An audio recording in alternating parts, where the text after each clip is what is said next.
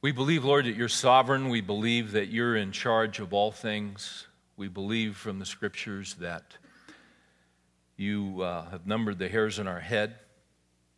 Nothing happens without your permission. You rule over all things. Nothing is out of your control.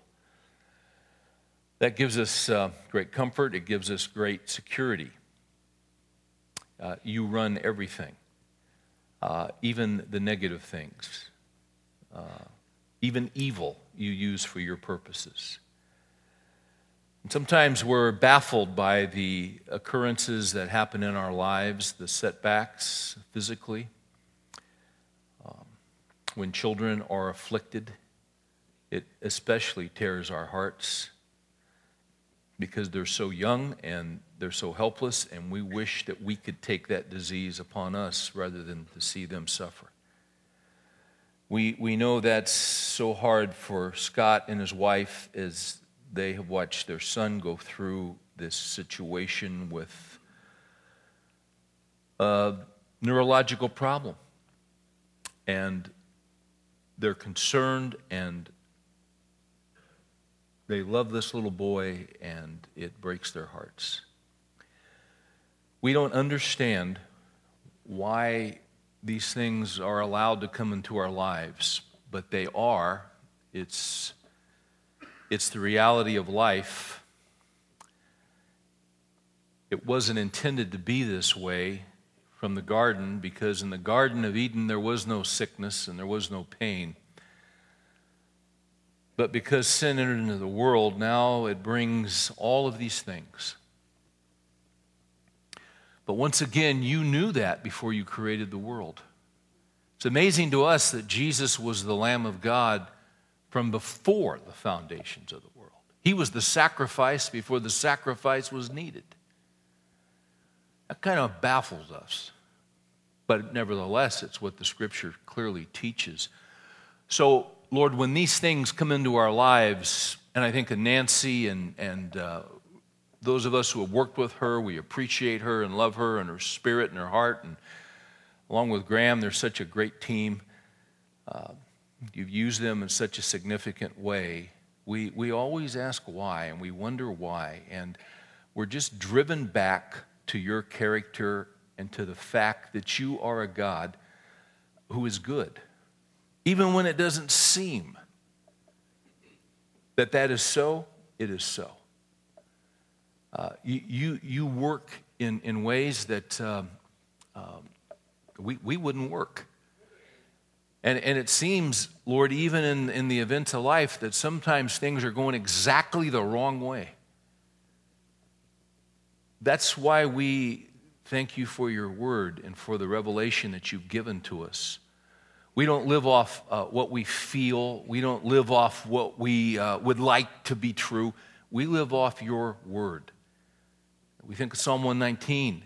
One of those verses says, the sum of thy word is truth. It all adds up. When we put it in the calculator and add it all up, it all adds up to truth. So we would pray, Lord, that you would intervene. We would pray that there would be healing in these situations through whatever means you would so choose. But we also realize, Lord, that we are all terminal. But on the other hand, we realize that you have ordained the number of our days before we were even born. The moment of our conception, the moment of our birth, the moment of our death, that's been set. So we pray for comfort, we pray for wisdom, we pray for your will to be done, we pray for growth to take place as a result of these hard things. And we pray for a realization of your greatness and of your presence. Even though we walk through the valley of the shadow of death, we'll fear no evil, for you're with us. Not everyone struggles physically, but everyone struggles. Everyone suffers. Every guy in this room has got something in his life he wish he didn't have. We all have something that we would like to get rid of. But Lord, in your goodness, you have afflicted us. Those things are there for a reason. Those things are there for a purpose. We don't always see them. We don't always understand them. Most of the time we don't. But they drive us to you. And we are amazed that you tell us in your word that all of these things, the good and the bad and the difficult and the disappointing, all of these things you will one day work together for our good. You'll work them to our advantage. It's an amazing thing. We do ask for wisdom tonight. If there's anything we need, it's wisdom. As we navigate our way through life, whether we're just starting out in adulthood in our 20s or whether we are coming to the end of the trail in our 80s, we ask for wisdom. Wherever it is that we are tonight on the journey of life, we have never been here before. We've never been down this stretch of trail before. It's new to us. Therefore, we need you, we need your wisdom, we need your guidance, we need your perspective. We ask, Lord, as we look again at the life of Moses, that you would give us some meat to chew on. You put this stuff in the book for a reason. Just as Moses and Joseph and David went through things, we're going to go through those things. But we can turn to the story of their lives that you have recorded and see how it is that you worked. You want us to know that because you'll work in our lives because you're the same God. So not only for wisdom, but for encouragement, we ask. And we would ask for a massive dose of it tonight. We pray these things in Jesus' name. Amen.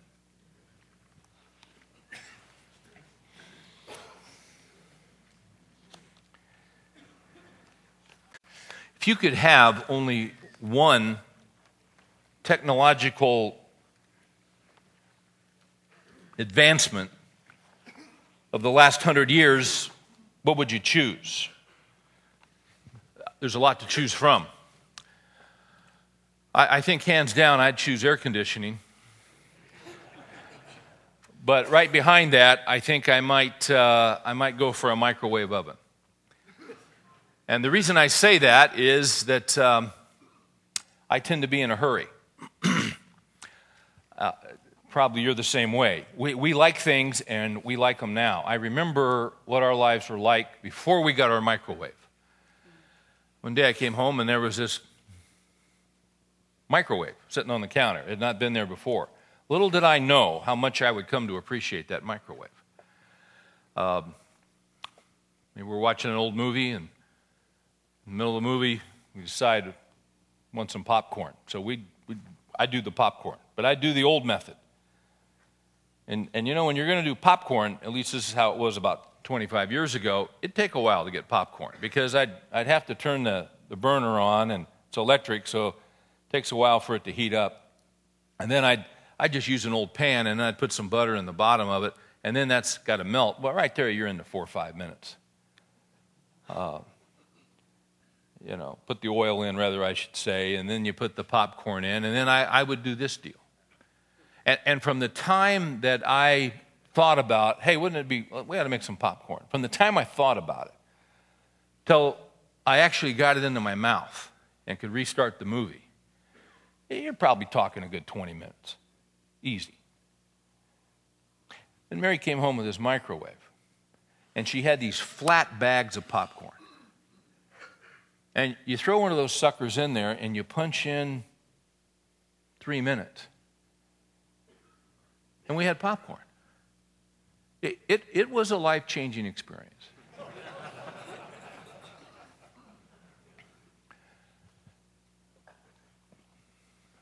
Wouldn't it be neat in a Christian life if there was a big old Christian microwave you could buy? And you know how on the front of those microwaves, they got different things you can cook and how long it takes to cook them? Well, wouldn't it be great if they had on there Fruits of the Spirit. 4 minutes. You're having a rough day. You're kind of irritable. You're kind of hard to live with. You just pop in that little microwave, punch in 4.5, and you, hey, love, joy, peace, patience. Wouldn't that be neat? The great thing about a microwave is that things get done in a hurry. That's not how it works in the Christian life. There are no microwave ovens in the Christian life. There are crock pots, but there are no microwaves. When we got married, we were given a crock pot, and that crock pot probably sat on the kitchen counter over there in the corner for I don't know how many years it did. At least 15 years. And in 15 years, I never touched it once. Never took the lid. I never touched it. Never put anything in it. You know why? Right on the front, it admitted it. Right on the front, it advertised it. Slow cooker. It even read slow. There's no way I'm touching that thing because I'm in a hurry. I want it, and I want it as soon as possible. Now, you can take a chicken and you can put it in a microwave, and it'll get done. It'll get done fairly quickly. You can take a chicken and put it in a crock pot, and when Mary does that, she usually puts it in the morning and puts some other stuff in there, and then it's just going all day long. The crock pot will cook the chicken. The microwave oven will cook the chicken.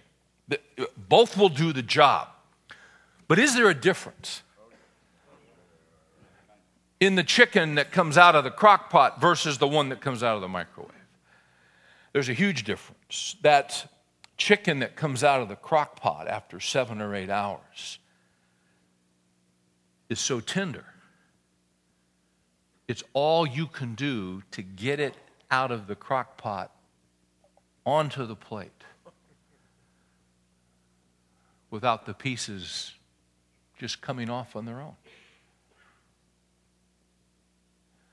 Most of us don't start out tender. That's not what we're known for. We as men have strong wills. We have strong ideas. We have strong opinions. We have our plans. We have our goals. We have our objectives.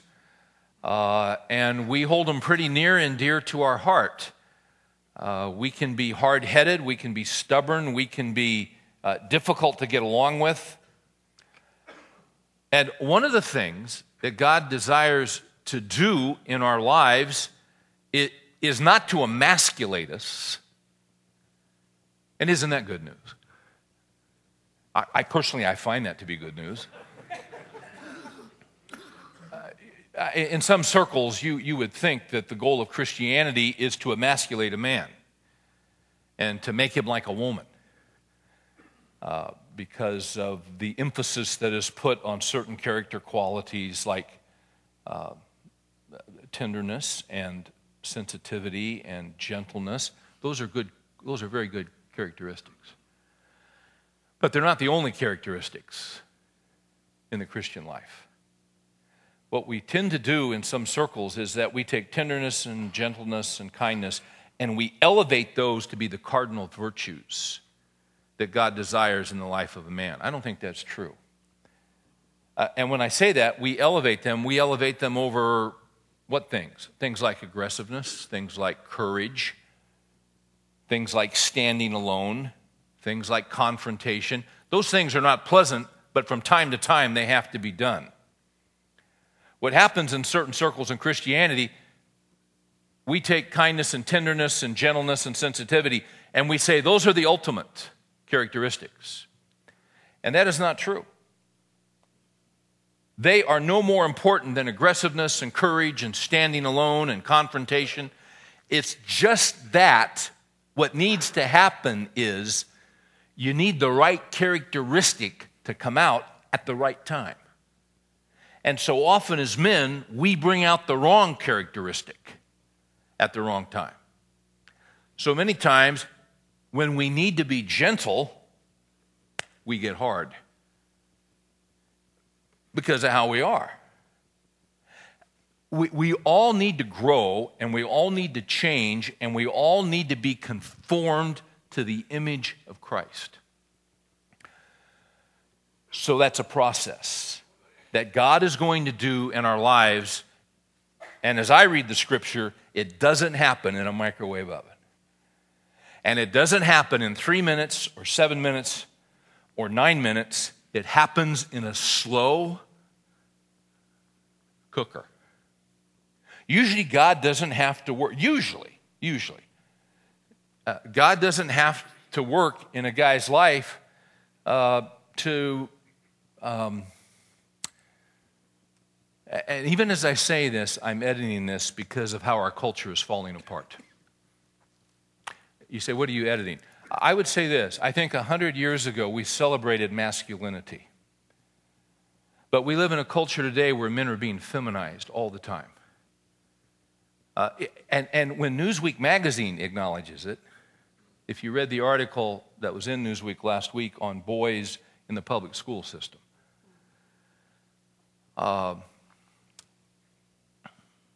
we do not encourage masculine traits. Historically, masculine traits have been appreciated and embraced and encouraged.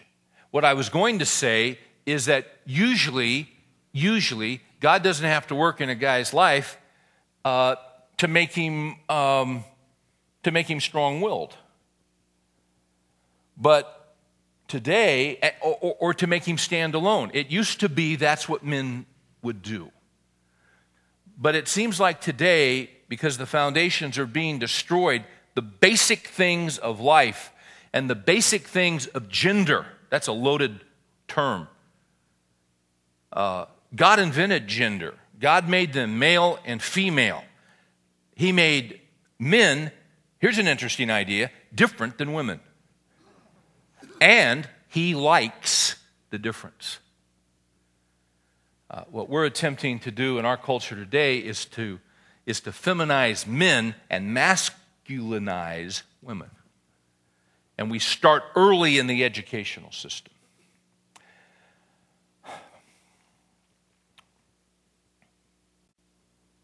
If you're a regular, normal, strong-willed guy, at some point in your life, you're going to find yourself in a crock pot. And the thing about crock pots in the Christian life, when you're in them, you want out of them. And you want out of them as soon as you possibly can get out. But it's going to be a while. Because it's a slow cooker. Now here's the good news. When God puts you in one of these crock pot seasons of life, the good news is you're not in there forever. And that's what we'll see tonight. Moses is about to come out of a 40-year season in the crock pot. So if you have your Bibles, turn with me, if you would, to Exodus chapter 4. The first 40 years of Moses' life, an amazing story. His people are slaves in Egypt. He should be a slave. Actually, he shouldn't even be alive because the order went from Pharaoh that all the baby boys were to be killed because the Israelites were proliferating and becoming greater in number than the Egyptians whom they were serving. But through a remarkable chain of events, through a providential chain of events, Moses is hidden by his sister in the bulrushes along the Nile River. Pharaoh's daughter comes by, sees him, is favorable towards him. As a result, he will now be raised in Pharaoh's household. His mother will be his nurse. And as a result, he had tremendous privilege in his life. If you've been with us in our study, you know that at the age of 39, he tried to intervene and deliver his people from slavery. He understood that God had not just put him there for his own personal benefit. An Israeli slave was being beaten by an Egyptian officer. Moses stepped in, killed the Egyptian. And as a result of that, he had to flee for his life because instead of being in favor of Pharaoh, now he is being hunted by Pharaoh. So he goes to a place called Midian. He is in Midian for 40 years. So the first 40 years of his life, he lives in luxury and privilege in Egypt. The second 40 years of his life, he's in the middle of this barren desert. Gets up to over 130 degrees in that area of Midian, south and east of the Dead Sea. Iguanas avoid that area.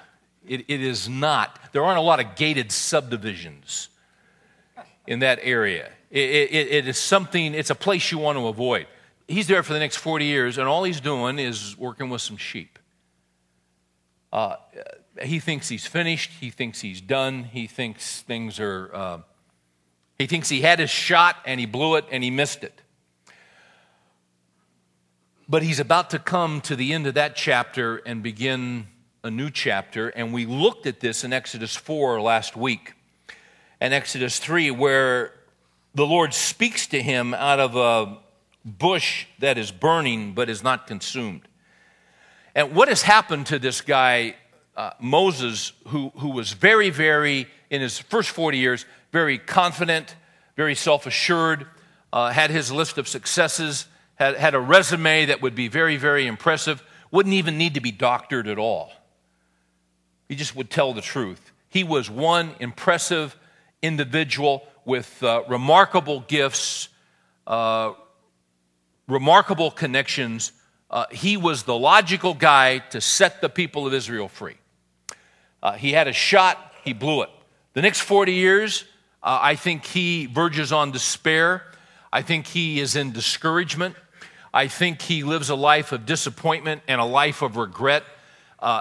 Really, the next 40 years, absolutely nothing is happening. He is just simply existing.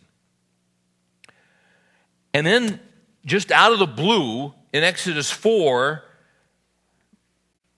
and in actually beginning with 3, I should say, the Lord shows up and gives him a mission. If you look at chapter 3, verse 10, "Therefore come now, and I will send you to Pharaoh, so that you may bring my people, the sons of Israel, out of Egypt."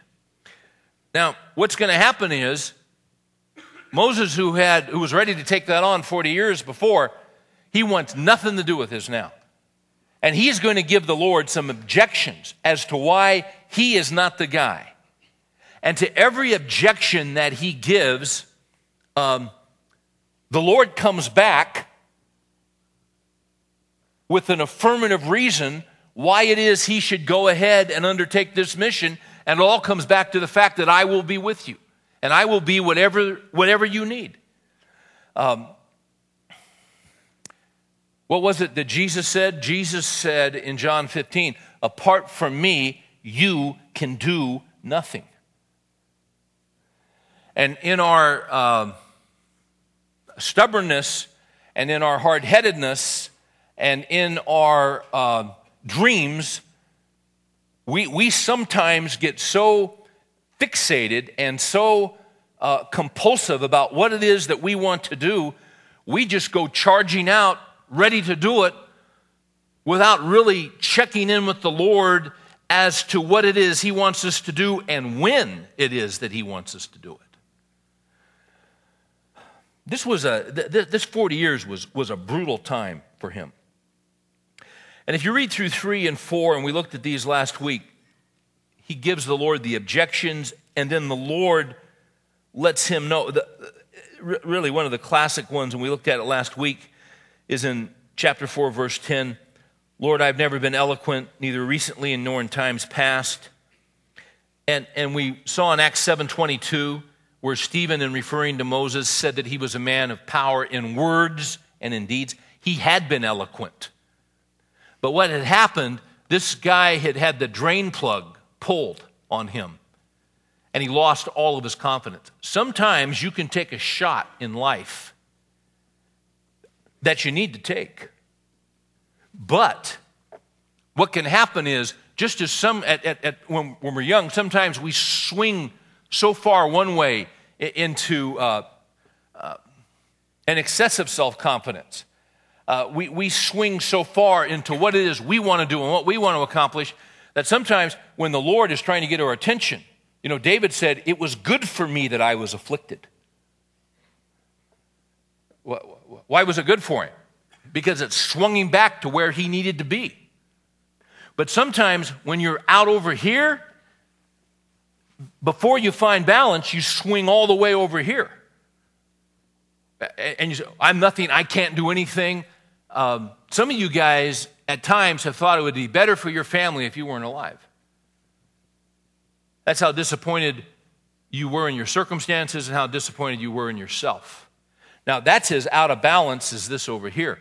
So we find that place of balance where we move ahead under the leadership of the Lord, and we wait, and when he says move. We don't get ahead of him, we wait for him. You say, "Well, how do I do that?" Well, you wait, and you ponder, and you pray, and you talk with other men that love the Lord that you know and who know you, and you get wisdom. And in abundance of counselors, there's wisdom, there's victory, the scripture says. So it's a process we're going through. He tells the Lord, I can't speak. Verse 11, the Lord said to him, "Who has made man's mouth? Or who makes him mute or deaf or seen or blind? Is it not I, the Lord? Now then go, and even I will be your mouth, with your mouth, and teach you what you are to say." But he said, "Lord, please, Lord, now send the message by whomever you will." Well, guess what? You're whomever I will. So he pulls in his brother Aaron, which later would hurt him. There's a principle here, and the principle is you don't need to negotiate with God. If he says go, go. If he says I'll be with you, he'll be with you. You don't need to give God, "Well, Lord, have you thought about this?" He doesn't need that.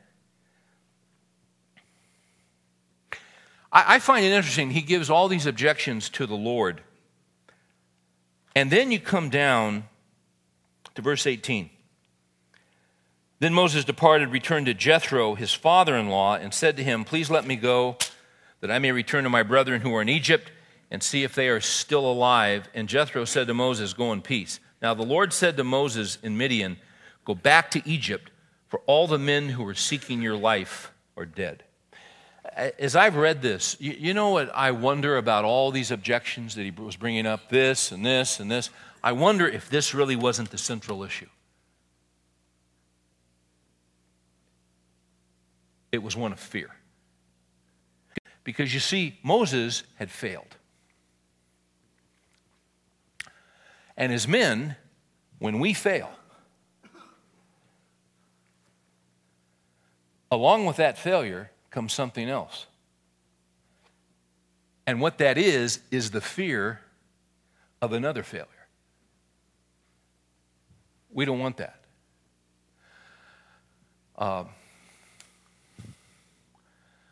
He's got all these objections to the Lord. I find it interesting that it's only after the Lord says to him that those who were seeking your life are dead, he's ready to go. Interesting in the Christian life, isn't it?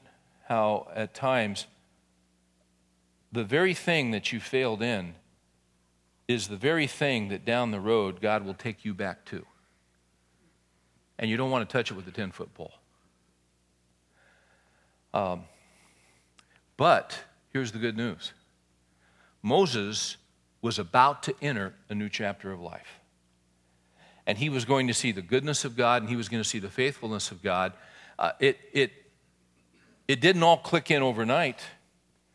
But what you begin to see in the third period of the life of Moses, the third 40 years, as he goes to Egypt to set the people free, and then he's going to lead them into the land and all of that, or right to the edge of the land, is that you see him growing in his confidence, growing in his, you see him swinging back to the middle.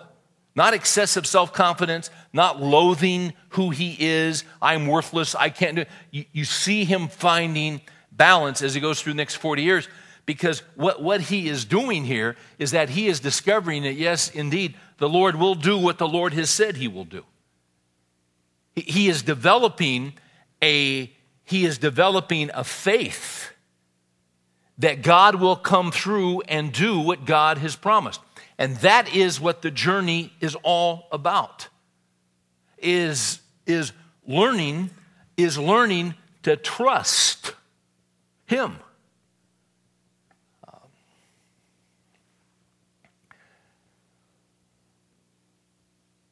So how do we learn to trust him? You got to find yourself in a crock pot from time to time. And they're not pleasant. Flip over, if you would, to Psalm 130. Before we leave Moses, as he's coming out of this crock pot, 40-year crock pot of his life, the perspective of Psalm 130 to me is, it's one of the most realistic and honest prayers in the Scripture. The writer says, out of the depths I have cried to you, O Lord. Lord, hear my voice. Let your ears be attentive to the voice of my supplication.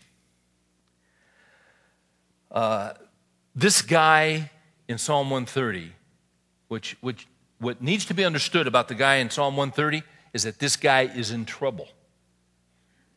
This guy is in great difficulty. This guy is under tremendous pressure.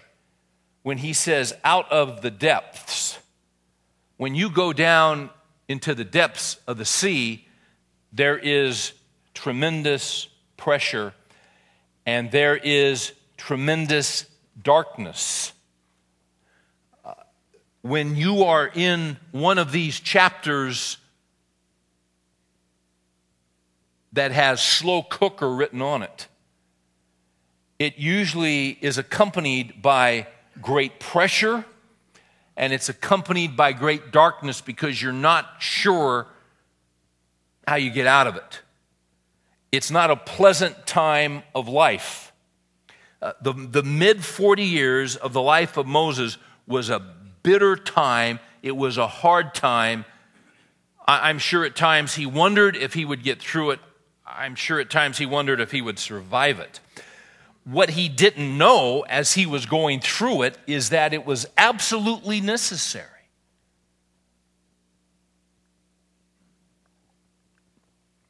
Some of us had good fathers. Some of us had not good fathers. Some of us had no fathers. If you had a good father, there were times when you thought your good father wasn't good because of what he would do to you as a result of what you had done in violating what he had asked you to do.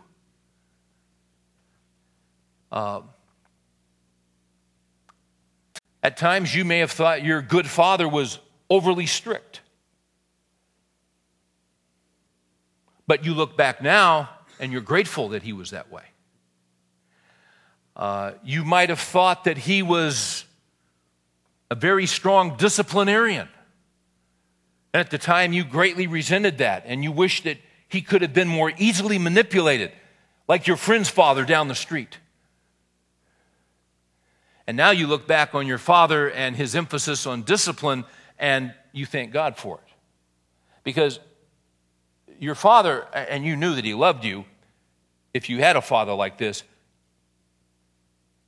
when he was hard on you and when he put pressure on you and when he interrupted your life and your plans and said, no, you can't do this, you look back now and you are grateful for a father like that, and you understand that he knew things you didn't know.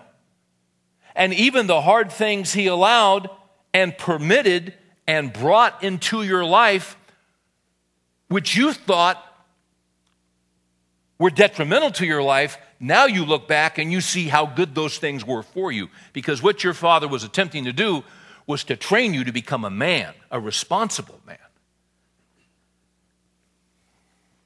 That's what God does with us.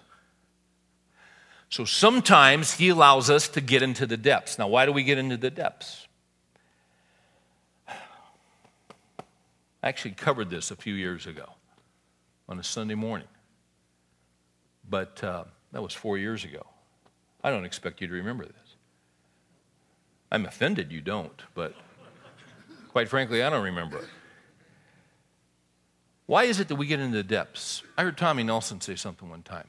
It was very insightful. He said there are two reasons men get into the depths. The first reason is because of just the circumstances of life. We as Christian men are not exempt from hardship and from difficulty. We're just not. If you read the Bible, you're going to find out that God takes his men through difficult things. We've talked about that 100 times in here. And the reason we keep talking about that is because most of Christianity is not talking about that. Most of Christianity is weak and foolish. What was the term Chuck used? Anemic. Why are they anemic? Because they're not teaching the scriptures. If you think everything's supposed to be great in your life all the time, you're confused. That's called heaven. We're not there yet. If you think the absence of difficulty is supposed to be the norm in your life, you're a little confused in terms of the events of Scripture. That happens later. It doesn't happen on this earth. Right now, we're being trained in righteousness. That's what God's doing in our lives. So we're going to encounter difficulty. Count it all joy, my brethren, when you encounter various trials, knowing that the testing of your faith produces what? Endurance. Endurance. Because it's a long journey. So that you may be perfect and complete, lacking in nothing. So the way that you get endurance is to go through difficult things. That's how you become a good husband. That's how you become a better father. That's how you become a better man of God, is going through difficulty. It's a process. We wish the process wasn't the way that it is, but this is just the fact of the matter. So we are not exempt from circumstance. We're not exempt from hard times. We're not exempt from hardship physically. We're not exempt. Paul back there has got Lou Gehrig's disease. He's a believer, but believers aren't exempt from Lou Gehrig's disease, or exempt from cancer, or exempt from depression, or exempt from financial setbacks, or rebellious kids. We're not exempt. We are part of that. Now, when we go through those things, we don't go through them randomly. They don't happen to us by chance. It's not karma. It's the hand of God. Did you catch the verse back there when God's talking to Moses? Back in Exodus, where was it? I meant to say something about it and I skipped right over it. 4:19. That's almost it. 11's what we're after. The Lord said to him, "Who has made man's mouth, or who makes him mute, or deaf, or seen, or blind?" The blind man in John 9, blind from birth. Who has sinned? Was it him who sinned? Was it his parents? No. Why is he this way? So that the works of God might be displayed in him. So God is sovereign in all these things. We're not exempt, regardless of what Christian television broadcasts 24/7. the good news. Half of that is baloney news. You're going to suffer, you're going to go through hardship because he wants to mature you. He wants to mature me. That's just how it is. And if you know that out of the blocks, you're going to be better off. Here's the second reason we go into the depths. The second reason we go into the depths is because of our own sin, where we consciously and willingly go against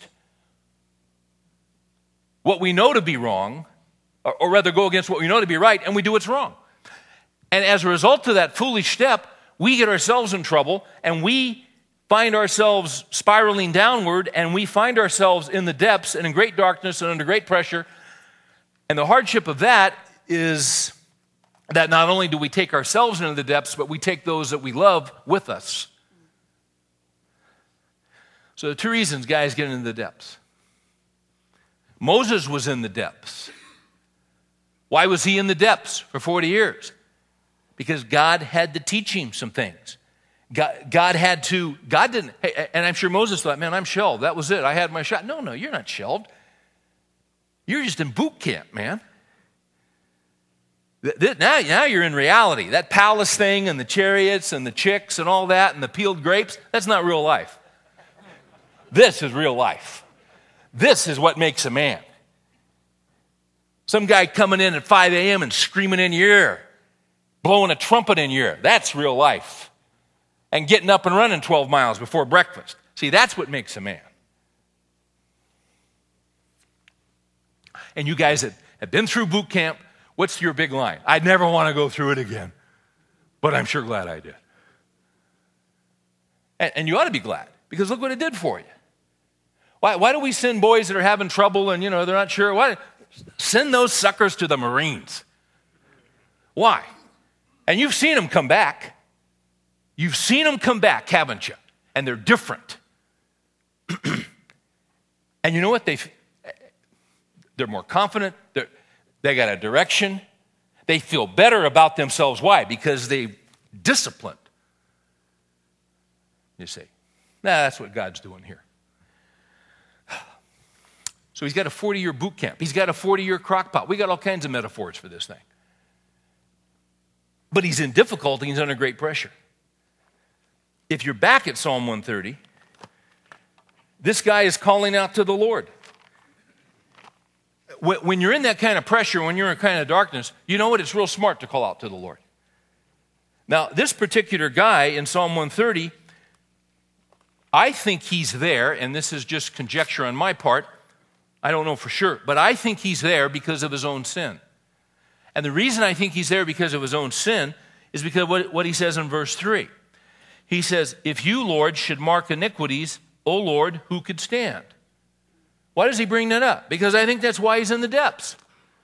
I think he went against the Lord. He did something he knew he shouldn't have done, and he went ahead and did it anyway. What is it that he did? I don't know. But he sinned. Instead of submitting his will to the Father's, instead of waiting on the Lord, he had to go do his thing. All of us, like sheep, have gone astray. We've turned each one to his own way. That's the story of our lives. You might be in the depths that you're here tonight. And the reason you're in the depths is because you knowingly and willingly went against what you knew the Lord did not want you to do. You went ahead and did it anyway. Because see, you got that strong will going. That's got to be broken. That will has got to become submitted to Christ. Lord, if you should mark iniquities, O Lord, who could stand? Sometimes I get the sense from this guy that he was so far down, and sometimes this happens, that you think no one's ever been where you are, or no one's ever screwed up as badly as you've screwed up. But that's not true. The great thing about God is that God is sovereign over our sin. That's how big he is. Every guy in this room, we have things we wish we could go back and change. We would give anything to go back and erase things. If we could have another shot, we would do it differently, but we can't. You know the great thing about God is that sin, and for many of us, there's one sin that keeps coming back and back to us. Probably the worst thing we ever did. We're so ashamed. We have so much regret. We have so much remorse. That thing keeps coming back and back to us. And the enemy keeps throwing it up in our face. You know the great thing about God is that God is sovereign over that. Isn't he? What's Romans 8:28 say? And we know that God causes all things to work together for good to those who love God and are called according to his purpose. So when it says that God causes all things, you know what that really means? It means he causes all things, including the worst thing you've ever done. The biggest screw up you ever made in your life. He will even use that. What does it say? We know that God causes all things to work together for good to those who love God and are called according to his purpose. And what God's going to do is that he's going to utilize that. And as you learn to not do that, and you learn not to go your own way, and you learn not to fight him, but you learn to submit, and you learn to do it as he leads you and as he directs you, and as you're letting him run the show, and you put him on the throne of your life. You know, Crusade has that little deal with the throne of your heart.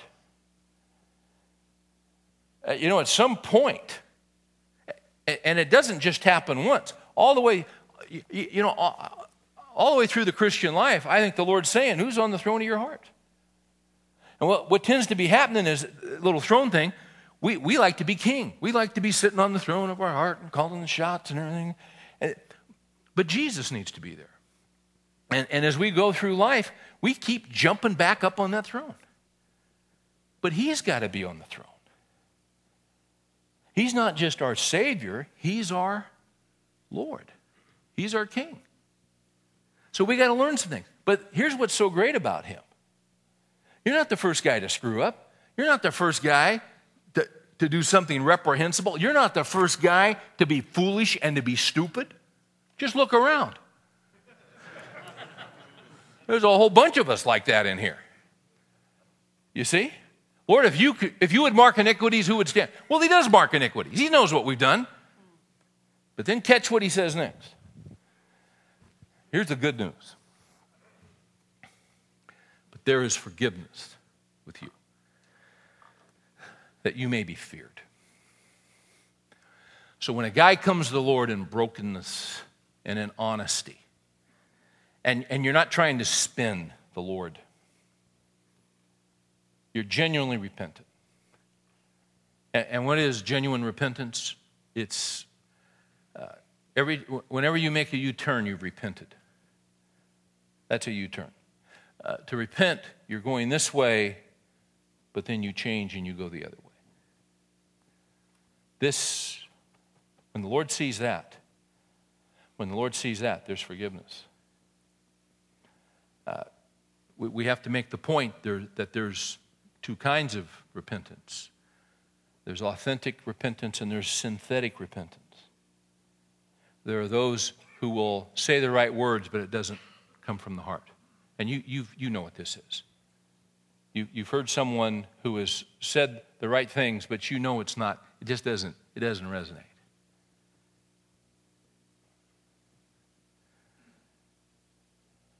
They say it because it's expected. They say it because they were caught. That's synthetic. That's fake repentance. That's Clintonian repentance, in my opinion.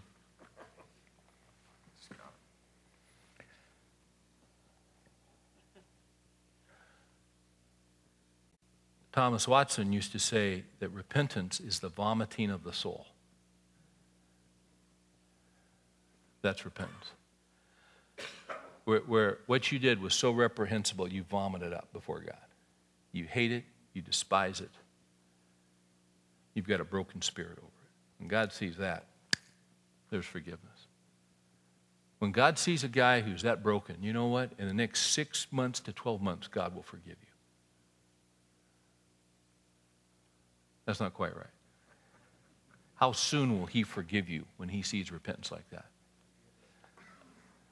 Immediately. That's how fast God will forgive. When he sees a broken and contrite heart, boom. There's immediate forgiveness, and your sins are cleansed. All right, now here's the deal. If someone's in the depths because of their sin, if you're in the crock pot because of your sin and because of what you did, and there's a broken spirit, and you're not covering it, and you're not conning anybody, and you're not hiring a PR firm, and you're not taking a poll, you just come out and say, Lord, here's what and you're broken. Is there immediate forgiveness? The answer is yes.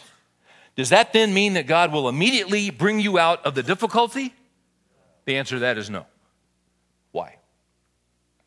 Because there are lessons to be learned in the depths that can be learned nowhere else. That's why Moses was in there for 40 years. Remember we said that Moses was getting an MCA degree, and there are different courses that you take when you are signed up for an MCA, a Master's of Character Acquisition. It's an advanced degree that nobody in their right mind would ever sign up for because it's so hard. So what happens is no one signs up for this on their own. So what God does is that God signs you up and God puts you in. And so you're taking these very, very difficult courses where you are going to learn some very, very difficult lessons that you don't learn when life is just going peachy keen.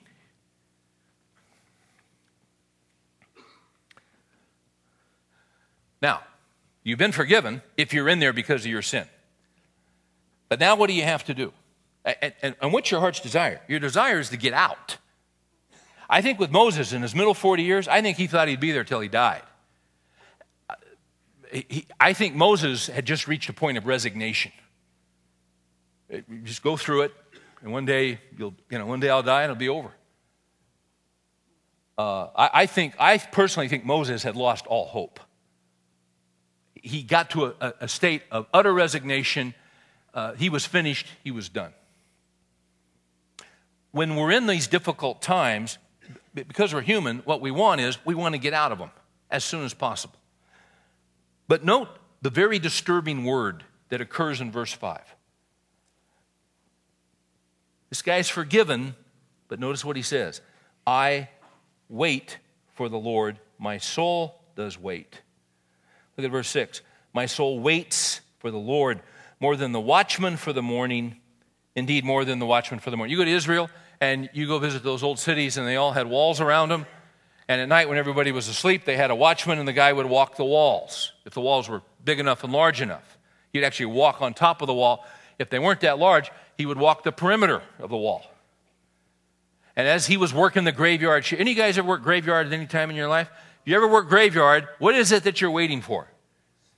You're waiting for the morning. You're waiting for the sun to come up, to get the heck out of there and get home and get some sleep. Because you're good for about 2 hours. In the last 6 hours, you're just going through the motions. You don't even know where you are. If you've ever worked graveyard, you know what I'm talking about. And that whole time, from about 1:30 on, you're just waiting for the morning. What this guy says here is that my soul waits for the Lord more than the watchman waits for the morning. Because you keep wanting it to get over with. Now here's the deal. The longer you're in there, here's what your battle's going to be. If you're in a crock pot like this, if you're in a difficult time like this, you want out. And the longer you're in it, you know what your fight's going to be? Your fight is going to be losing hope. The fight is going to be thinking that you're always going to be in there. So what do? How do you not lose hope? Take a look again at verse 5. It's hidden in there.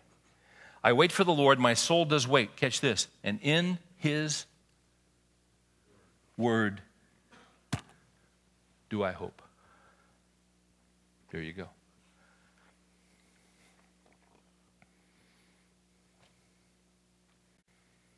You know what the Lord's done for us? He's given us more than he gave Moses, in a sense. Moses did not have this completed book. Moses did not have the story of his own life. Moses lived as an example to us, 1 Corinthians 10 says. These things that happened in the Old Testament, these things that happened in Israel, these things that happened to the people of Israel, to Moses and Joseph and Daniel and David, these things happened as examples to us. So that's why we studied Paul. That's why we're looking at Moses. Why? Because we're going through the same thing, down the same road, down the same trail.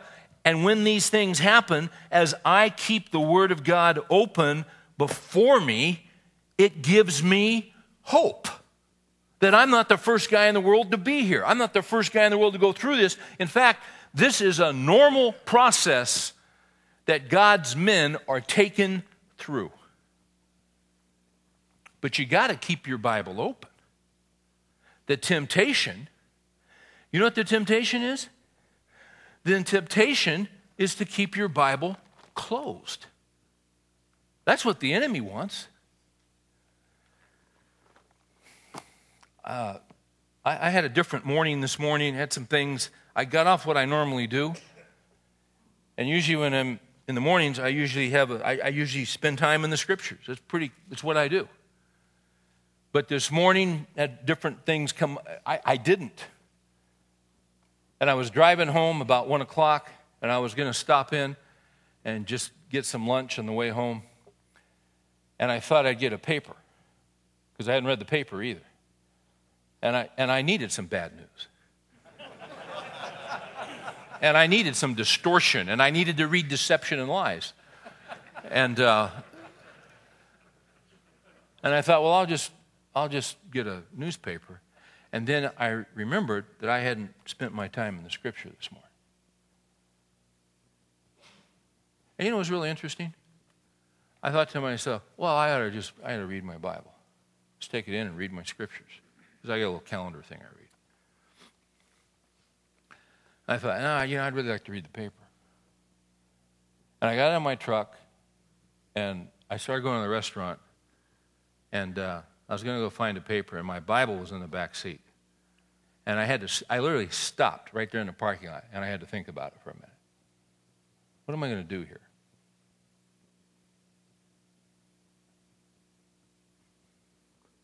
Why did that even come up? Why was that an issue? You know why it's an issue? The enemy, does not want me in this book.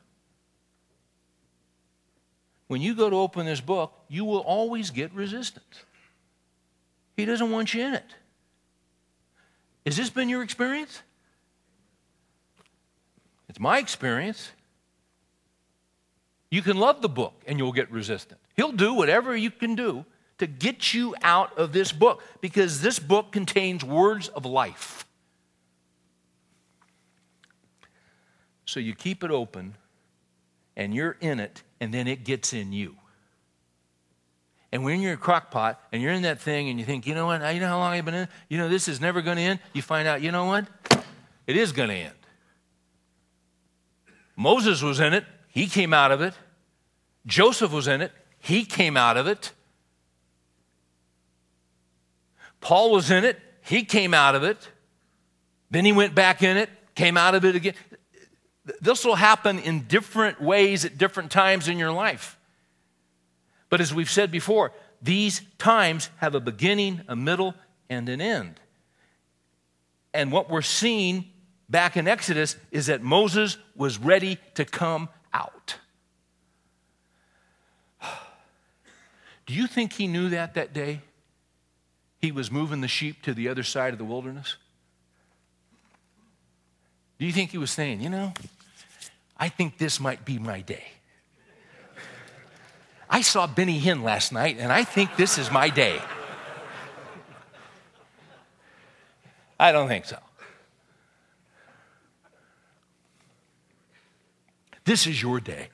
How the heck do you know that? What a bunch of nonsense. What do you mean this is your day? This is God's day. He calls the shots. That's just baloney. This is your day. This is your day if he lets you breathe. But he had no clue that day was going to be the day when God was going to say, it's over, new chapter. When I get to heaven, I want to ask Joseph and I want to ask Moses.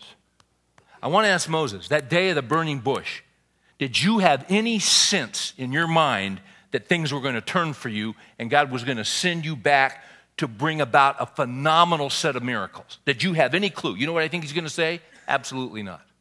You know what I want to ask Joseph?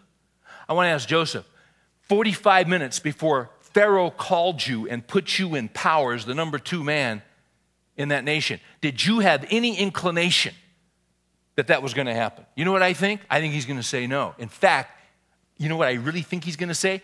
That was probably the worst day I'd ever had because it had been going on for so long and I was starting to lose hope. That's my clue. You say, well, how do you know that? I don't know. I'm just guessing. But I think that's the experience of a lot of God's people. That right when you think you're dead and you're finished, boom, he steps in and raises you up and you're in a new chapter. You know what that is for me? That gives me hope. I need hope. Maybe you need hope. That's why this stuff is in here. He wants us to know. He knows exactly where we are. He's running our circumstances. He's doing the work. And when we least expect it, he's going to bring us out. And when he brings you out of the depths, you're going to be a better man coming out than you were going in.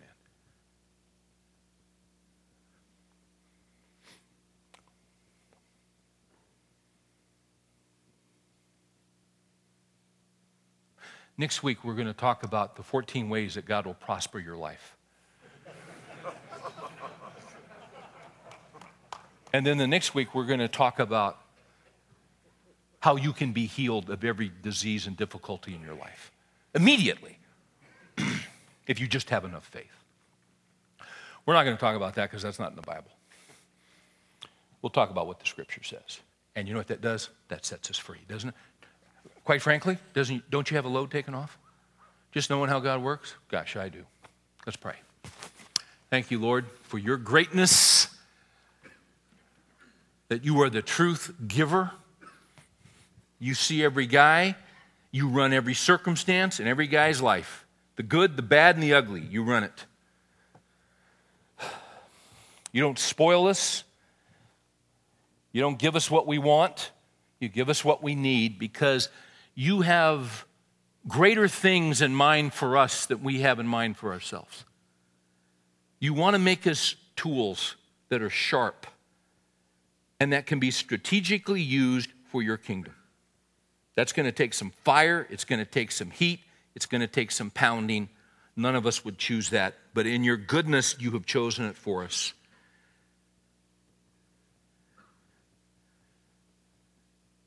I pray for each of us that you would make us teachable, that we would not fight you, that we would submit, and we would simply say, have thine own way, O Lord, have thine own way. Thou art the potter, I am the clay. Mold me and make me after thy will. That's what we want. In Jesus' name we pray. Amen.